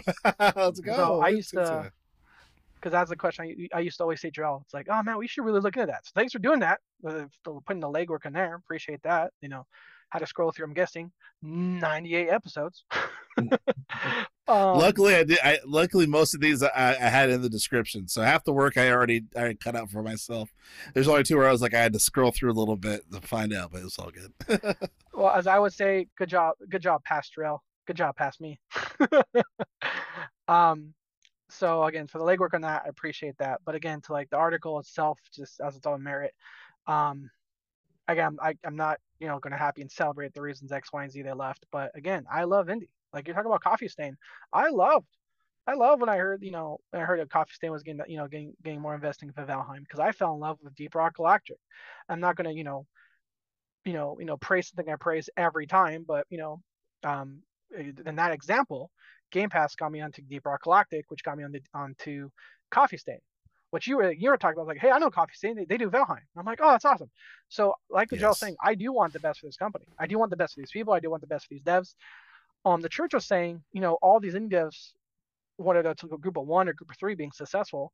I still say one of my most recent favorite moments of the the game of the year awards was either last year or the year before that drill when Among Us won. And it was like those three people in a Zoom call, like losing their mind. And I love that. I love to see that. I love to see those people again in their garage living off ramen. Um, Well, I don't love to see that, but well, okay, well, no, I but the end paused. result of them winning, yeah, Yeah, I love to see people struggle. It's like, wait, whoa, what are you saying here? no, I was pausing. So I was pausing because like Michael Scott, I thought I just start talking and the sentence would just come to me. But what I'm saying is I love to see that their effort and their, again, like saying, I don't want to say bravery, but courage to leave arguably a consistently paying job to just freelance in this competitive market, and to again to like the people of Among Us and Pez everyone mentioned to win those accolades, so get that financial success. So again, kind of piggyback on what you guys are saying. I'm happy for this. I wish them success. I can't wait to see what they do. I can't wait to play their game, and I hope to hear more from Magic Suit because it Yeah, sounds like the people behind this were the people behind a lot of the Blizzard titles and things I did like before they started making things I didn't like. So I'm hoping these are some of the devs that put their passion, their projects into the games before Tencent came around and tweaked Blizzard is the word I'll politely use. But I'm hoping the best for them. I can't wait to see what they do. right on. And speaking of Blizzard and fried chicken, according to IGN, the title of this article here is people are freaking out about KFC's Diablo 4 beta codes, which the beta kicked off today, March 17th. So just read a little bit of this article here. It says, in quote, Blizzard fans are freaking out about the only way to access the long-awaited Diablo 4 beta other than pre-ordering or ordering KFC, or pre-ordering ordering KFC. So it says, as the beta kicks off today, hopeful players are taking the game's Reddit to express their surprise, frustration, and amusement over the KFC beta code promotion. Some users are ordering KFC simply for the beta code with no intention to eat the chicken sandwich, while some are protesting it altogether. This is hilarious. KFC's tweet says, in quote, buff up your gameplay, hashtag Diablo 4. Beta access now available with the purchase of a double down via KFC app or on KFC.com. Good luck, heroes. It says Reddit user posted, in quote, anti-vegan beta key post asking why the only way to access Diablo 4's beta other than pre-ordering is to order a dead chicken from KFC. Another user falls into the latter category, saying, quote, just order my KFC chicken sandwich with a Diablo promotion. They said, question, do we actually have to pick up the sandwich to get the code? This is the beta code is available to anyone in the United States who orders a double down sandwich or other valid options, though vegan or vegetarian meal is absent from their list.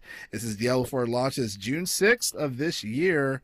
A game on my fantasy card, I might add. Arthur, are you planning on ordering KFC to potentially play the beta? No. If you'd asked me any other time in my life, I would have jumped on this. But I'm trying to save money. I know it's rare for me, but I gotta say shout out to all the gamers that are supporting KFC workers and getting free food by not picking up their lunch. With that being said, someone who sounds like has hands-on experience with said feeding of the people. Church, how your thoughts?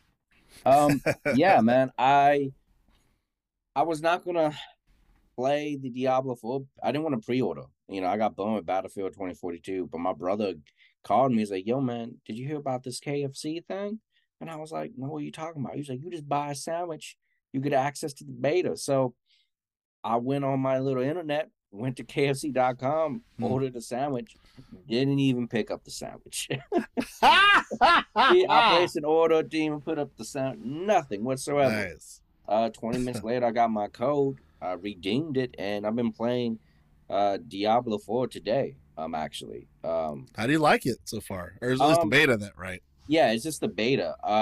So I do like it. I have positive exceptions. Like I've only played Diablo Immortal and maybe an hour of Diablo 3. But this game, what I loved about Immortal, this game seems to have it looks good. I'm hoping it looks a little bit better.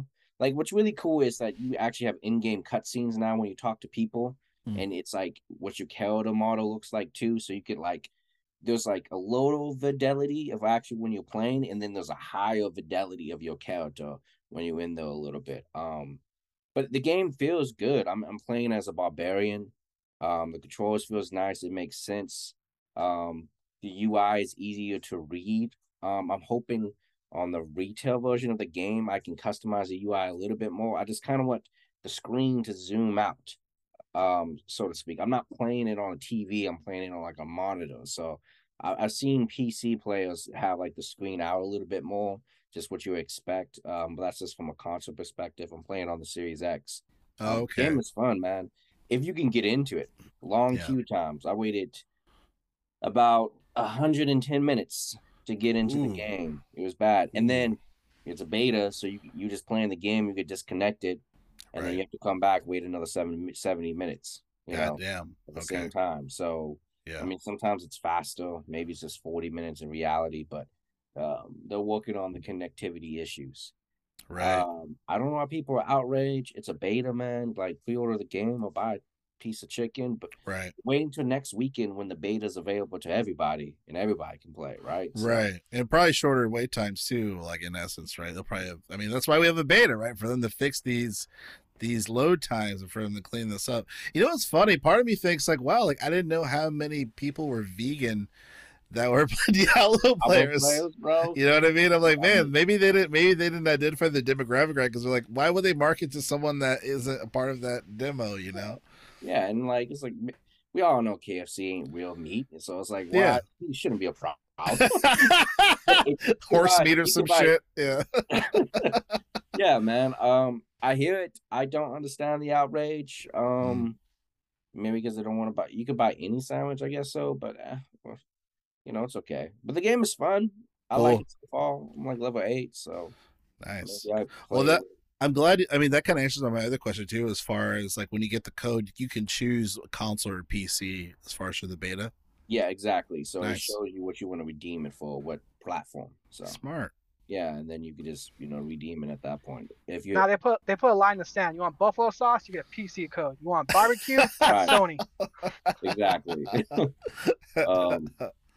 But other than Nice. that, yeah, man, it's been cool. So are you guys gonna pick up a sandwich? I mean, Arthur said no already. What about you, I'm Joe? trying to save money. If I get just a side of, if I, $6. I'm gonna save my $6. You just bought a bunch of headsets. That's like 5 beta keys. Oh. All right, man. Okay. What That's about funny. you, bro? I was gonna say, if I can get a side of mac and cheese and get a code, I'm Gucci. You know what I mean? You have to buy a sandwich, man. You have to buy a sandwich. That's fine. That's fine. Yeah. I probably just do what everyone else did, but order it and not even eat the sandwich, just use the code, So Exactly. Here's my thing. Is like, dude, this isn't a pre-order. You get a beta code. I'm working this weekend. I got stuff to do, so I don't want to spend some bucks to spend on an 8-hour beta, realistically, and apparently have an hour of that being the experience of Blizzard's lovely servers or load time. So for me, on face value, like a sandwich for 6 hours of gameplay that doesn't have time limit, I'm like, I'll catch the open beta. I'll be willing to wait for the open beta and not spend the money to experience the same limited gameplay because I got stuff going on. You spend more money on like a movie ticket for less time. I ain't going to movies. Movies are expensive. I ain't going to movies. You just bought there, man. I was gonna say you just bought 3 headsets. No, man, what? I went over that because I know. Technology's hard. I get it.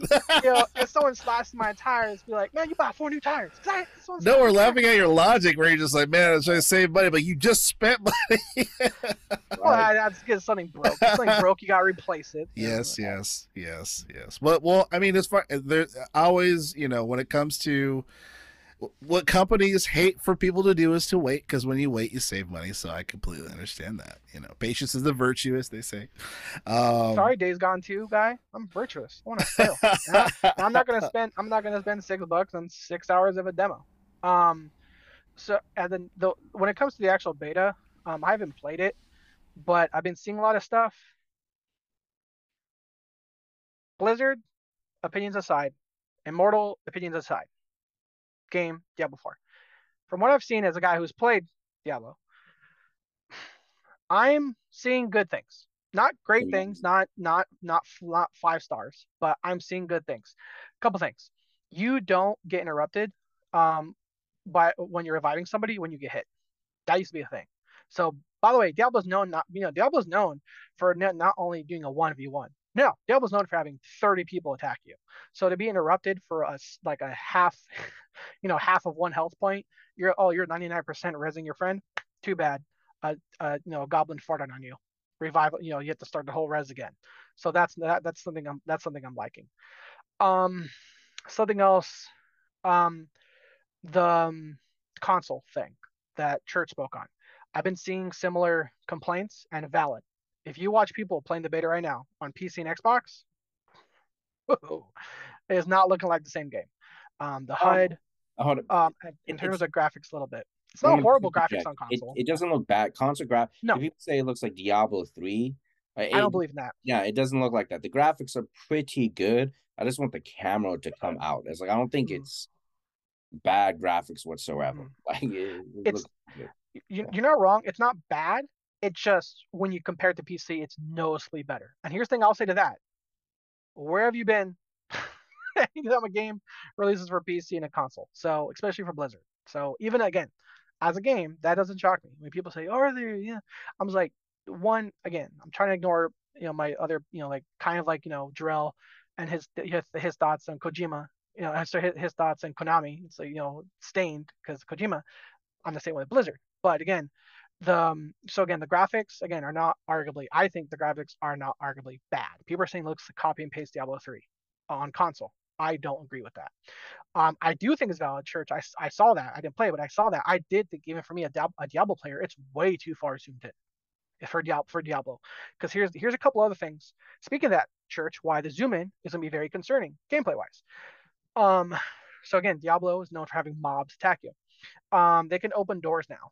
Now that sounds relatively meh, but Diablo's the type of game where you're either steamrolling an army by yourself or one dude kills you in half a second. That's just what Diablo's. That's how the Diablo gameplay is known for. You're either just steamrolling over the whole world, or one dude spawns with a million buffs that can debuff you like crazy and just nuke you. So before you used to heal up, you could used to kind of plan your attack and then go in a room. No, it's just go go go. So difficulty wise, I think that adds unnecessary skill to it because Diablo wasn't the most tactical, but that did add a sense of a sense of pausing, plus also pausing the game because it's a live service. You cannot pause the game, so you gotta go bathroom, figure it out. Whereas before, rooms would give that break for you. Um, Another thing I thought that was odd But in from practice, like they're not.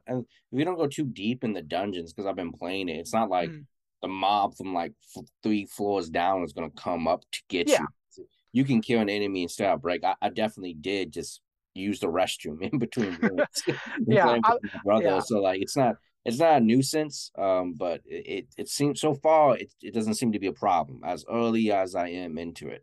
But go ahead, continue also. The other thing I thought that was really weird, again, these are specifics, but again, this is coming from a guy who's Diablo. Um, so the concept of a mimic is not new, a chest that can be, possibly an enemy. Some games give hints where you can tell to mimic, some games don't, whatever. Um, in this game, shrines can be a debuff or what they call a curse. But what a curse means in this game, it's weird because I don't think it's a curse at all. Um, a shrine that can buff you may spawn a bunch of mobs. Yeah, I've had that That's happen. new. That's a relatively new thing. So shrine, that's a new thing to shrines. So the reason I'm going with that's something else that's new that a lot of people like me are kind of curious how they're going to do this is healing wells. It's we all know a red bottle heals your life, blue bottle heals your mana, right? You see a big tub of red healing well going to heal you. They have a new thing called a cursed well, or it's a chance for the cursed well. The thing is where like all people like me that I don't know why. It's because as of right now, from what we know, it's not confirmed, but these are just people talking about it playing the beta. Is we don't know if there's a way to tell if there's gonna be a cursed well. So to have something that would normally heal you, potentially damage you, that's people already talking about gonna be a big problem late game. Because again, late game, that's when you get a lot more of these characters that can nuke you. I mean, you're alive, then you're dead. You're not battling. You're alive. You get touched, you die. That's just how some fights in Diablo go. So imagine if you barely escape this. You don't have a heal potion. You're trying to heal. Oh, healing well, boom, it spawns farmer guys, you're dead. So, and the thing is, what people don't know yet is if there's a way to tell, for example, like poison food in games. You see a chicken, great, pixelated chicken means health. Pixelated green chicken, poison food, don't eat it. So again, these are specifics, but these are things that concern me because that's just these are the type of things I'm looking for, the actual hard changes from Diablo 3 to 4. Again, not huge gripes, just not a big fan of that, or at least I'm curious how it can be implemented. Because again, if you're late game, if you're playing late game, again you're trying to not get nuked left and right, and all of a sudden, oh, you try to heal yourself, nope, surprise, you're dead.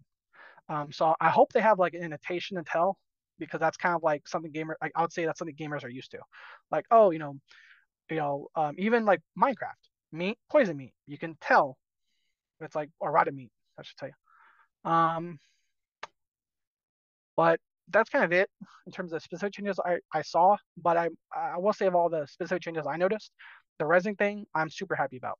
It was really annoying that they get 99% of your friend healed, sorry, resed, and one of the 10 people attacking you hits you, you got to start all over. So to not have res interrupted while you're being hit, I'm happy for that. Um, I just want to add, dude, the game looks really amazing. The details and the environments I've seen so far. Nice. It just does. I'm like, it definitely doesn't look like 3. It's more detailed. It's easier to sell all your junk. I can just mark it. I like the inventory system. Now I've only played the inventory system off for like immortal. So, and that was, I wouldn't say it was cumbersome, but here, like, it's a loot based game. So I'm glad when I'm looking through loot, I can easily see the pieces I have and just hit X, and they just put a line through the entire gear, so you know what exactly it is that's an X, and then you can switch it out on your character on the fly. It's very easy to see what you got brand new, and it's very easy to determine what is more powerful at the given moment until you start getting into the builds, later in the game. Um, Other than that, it plays really well. I like what I have. It feels right. The combat feels fun. The enemies on screen look amazing, and I played some of the um I guess real world events where the stuff are happening. I don't know if that's new to the Diablo series, so to That speak. is. Yes, and that's been fun. So I just go over there and I got like six other people trying to attack this one thing and just destroy this, boss that just spawns in the middle of the map. The map is, open world now. You can go anywhere from the very beginning. And the map is huge, huge and very detailed. I just made it to the first town that I'm in. I don't know how much the beta is going to allow me to go. I think you get to level 20 or 25 in the game. 25. 25, yeah. It's fun. I mean, and then if you get to the high level in the game, you get like exclusive like items that when you finally buy the game, it comes over. So that's the incentive to play if you guys want to hop on it. But so yeah, your progress converts over to the full game. no. Oh, It's not the progress. It's just that you get items from doing the beta, like cosmetic stuff, okay. kind of stuff. So you can have something that like, hey, I was here. The founders edition. You know what I'm saying? Oh, okay. So, yeah. I miss back in the day, man, where your progress would convert over, man. That was back in the day. It's from Diablo, man. Like the whole point of Yeah. the game is to keep playing it over and over again, right? Especially when the seasons come out. If Diablo 3, you're playing the same missions. So like, does it really matter if it carries? Like we're gonna run it like 10 times. It Like, does if you call it a beta. It's a demo. yeah, I mean, but like the nature of the game, it's like Semantics. if you had a roguelike for a beta, bro, like you know what I'm saying, bro? Yeah. The No, I nature of the feel game you. is I to feel keep you. running. I'm just petty, bro. I'm just used to the stuff converting We're over, used to but it. I feel you. I mean, it's again, none of you are wrong, but again, you're both right in your own way. But again, something we are used to. Jarrell, the game, the game that we both played a demo of, like we're buying it right now. Outriders. Outriders did that, Yeah. But And where's The oh my gosh. Church came to fight today, no, boy. no, I'm just saying. No, I hear Where you. is it now? Where is it now? again, I'll say this. If Outriders wasn't a live service game, it would have been praised way more.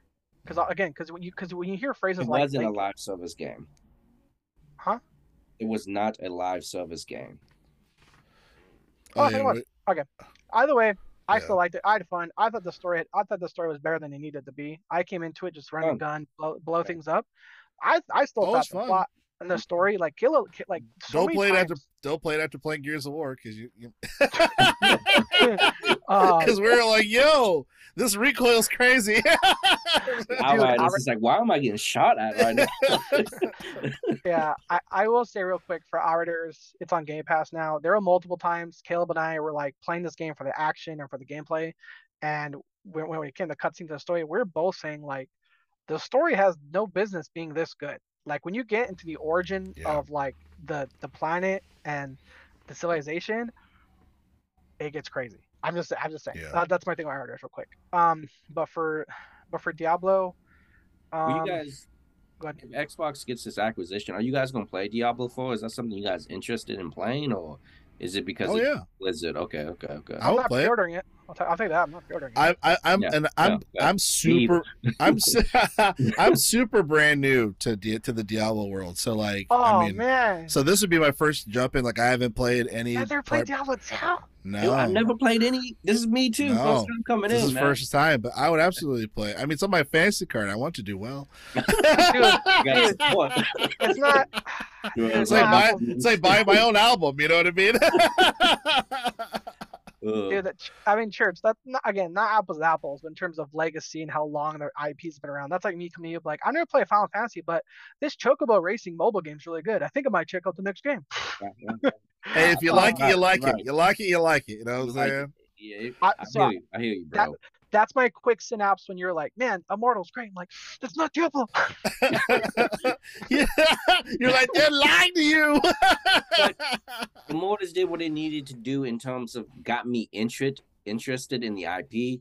Yeah. And when 4 is coming out, I'm ready to have a full Diablo experience. So And that's literally the marketing plan, I think, for Immortal to even exist, right? ignoring So. ignoring the monetization of the Chinese mobile market of Tencent. But yeah, that was the goal. That was the goal, Jarrell. It was to go from Immortal to Diablo 4. Specifically Church. They wrote a marketing plan specifically for Church. I mean, it was supposed to go from Immortals to Chinese mobile market to Diablo 4. I mean, yeah. But I will say the cutscenes look amazing. Blizzard, there's one thing the Blizzard could do well: cinematic cutscenes. That's been their bread and butter since day one. Cinematic cutscenes.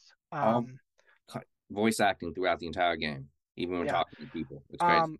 Another thing you mentioned, Church, that is new Diablo in-game cutscenes. Having your character in the cutscene, as like I don't even mean like with the skins and stuff, with your gear. I mean having your character in the cutscene. That's new. Every cutscene up to now in Diablo has just been like, again, we're the audience just watching. So something. Did your character ever used to talk in Diablo? Because my character's talking. My character sings. Yeah. You know, so that's my guy. Off the cuff. Outside the cutscenes, yes. So like when you're in battle, you're in battle, like, oh, I need healing, whatever, yes. But then also when you do side quests, the exclamation point of somebody, you go talk to them. There's in-game dialogue. But in the cutscenes, your character never existed. It's like you're here in this town and there's a cutscene way over there. That's all it was. Like we're not like during a cutscene, we're no longer the player, we're now the audience. Gotcha. And it worked. It wasn't old bad. school Final Fantasy style. Yeah. But so the fact again, for whether other games are used to that, for us Diablo players, having a character in the cutscene, that's new. I'm looking forward to that. Open world map, that's new. Diablo's a dungeon crawler. Mounts. They have mounts. They have mounts. Mounts, yes. Oh. The map for me is going to be. I don't know how I'm going to use this map, because every Diablo game has been a dungeon crawler. But for me, everyone has their own rule. My rule is you pick a wall and you stick to it and you fill the map. And when you find the stairs to go to the next area, you do that last. So now that they're giving me this freedom to, it's like I've been this happy rat in a maze playing Diablo, and now poof, they get rid of all the walls. I don't know to do this freedom. I don't know to do it because I was happy with the maze. That's how animals in the zoo feel and they die. You let them off into the wild. The ecosystem, I'm not used to it. Because it was a good formula, because it was, the dungeon crawler, you're in mountains level 1, and boom, mountains level 2, mountains level 3, with dungeons in between. I was gonna say something else. Something I wish Diablo can do, because mind you, I was talking about real quick, kind of Skyrim was the first for a lot of things. We saw a lot of Skyrim clones or Skyrim lights. Dungeon crawler. Diablo was the king of dungeon crawlers, but now we've seen a lot. So, for example, I have a question for you. This isn't a loaded question. I'm just trying to mentally picture it. So the equipment, the inventory. You said you could mark it as trash. Do you still have to go to the shop or the town to sell it? Yeah. I mean, as of right now, as level 8, you can sell it to like the armorer from guild or like the blacksmith to get materials, right? But you have to leave the dungeon to go like stop the dungeon, or like see, okay. But there's a lot of inventory. Like the inventory has like 4 sections, right? So your consumables is in its tab of its own. So it doesn't take up that space. And we're looking at about maybe 1, 2, 3. Well, the reason I'm reacting is because there's Diablo-like games that have a mechanic to fix that. So there's a series drill. I've talked about it before. During tips and chips for sure. Tips and trips. I might have talked it during here. Torchlight. My favorite Diablo clone is Torchlight 1 and 2. Not 3. 3 was microtransaction. 3 doesn't exist. But Torchlight 1 and 2 were, to me, in terms of gameplay and core mechanics, I think Torchlight 1 and 2 is the best Diablo clone. One thing that Torchlight did, I wish so many RPGs would do. You get a pet. At first, you think the pet is just aesthetics, a dog, a bird, cat, but no, it fights. It's in combat with you. It has its own backpack for inventory, and it does something amazing. You can send it to town to go sell stuff. Oh, that's Why cool. doesn't every RPG have this? Hey, dog, here, dog, take all my junk, then go away for 10 minutes, real time, 10 minutes, real time, go sell it, and then come back. Good boy, who's a very good boy. Every game needs to have that. That's pretty Every, cool. you know, I mean, just like again, minus again, this isn't. I'm mentioning because it's a Diablo clone. It's a dungeon crawler, but that mechanic I is want to just sell these things, please. every time. It doesn't make Like, any sense, but it's can you cool. imagine? Because like, can you imagine like playing a game? You don't have to stop. You don't have to fast travel. You don't have to organize. Just nope. Yeah. Take all my junk, transfer it to your canyon. You hold X. It goes away for 10 minutes. It comes back. It brings back money. That's a mechanic I have loved. That's been in the Torchlight 1. That wasn't a new update for Torchlight 2. That was a core mechanic in Torchlight 1 and 2. I mean, you're playing a dungeon crawler, to not be taken out of it just for inventory management and just go play, just go, keep going, keep going. I wish every RPG did that. Just you have a buddy who's just a walking knapsack. Now, mind you, if you build right, your pet can do more damage. It is a proper attack battle companion. Um, I played, I forget what to call. I think it's the engineer. So that was my class. My class was having buddies that do a ton of damage. So kind of like the necromancer equivalent, like a summoner. Like I'm back here, my army go do everything. Yep. Um, but again, just I was hoping that Diablo might have done something that its clone did. That again, Diablo or not, I wish every RPG had a companion that just poof dipped off and sold all your stuff. Well, maybe Diablo will. I don't know what the mounts do once you unlock them. So maybe they hold more inventory, or you can send items to your horse mount. I don't know, but hopefully they have a feature like that or something. Definitely. But I don't mind going back into town. I get to see people. It's very quick. So Yeah, it's not bad, but it's definitely one of those mechanics I have been yeah, baby to. yeah, Like, especially oh, yeah, especially if you're trying to run a dungeon to get a drop, over and over again. It's just Right. like, not my shit's filled right now. So Right. Yeah, exactly. When you're like you either got to dissemble or sell. Yeah. Yeah. That makes sense. I will say that. But if there's anybody like to a point church where minus immortals, this demo is your first thing into Diablo. If you're itching, I don't know how much you're itching for a Diablo or for a dungeon crawler, but you want to play a solid game, Torchlight 1 or 2, the cool. game's multiple year old, it's on sale. Find it, play it. So there is something that may help with that mechanic. I don't know if this was just ever in Diablo games in general, but if I'm out in the open world, I could just hold down the D-pad and it would teleport me to the city. And now I'm in the middle of the city, like by the blacksmith. I can sell the shit to the blacksmith, and my teleport is still open. I go back in that teleport, The and it the brings the me back to the exact same location I just left. The exact same. yeah, So I don't. teleport scroll. Yeah. So Mm-hmm. that's new. Being in, you could go back to the city and come back exactly where you left off.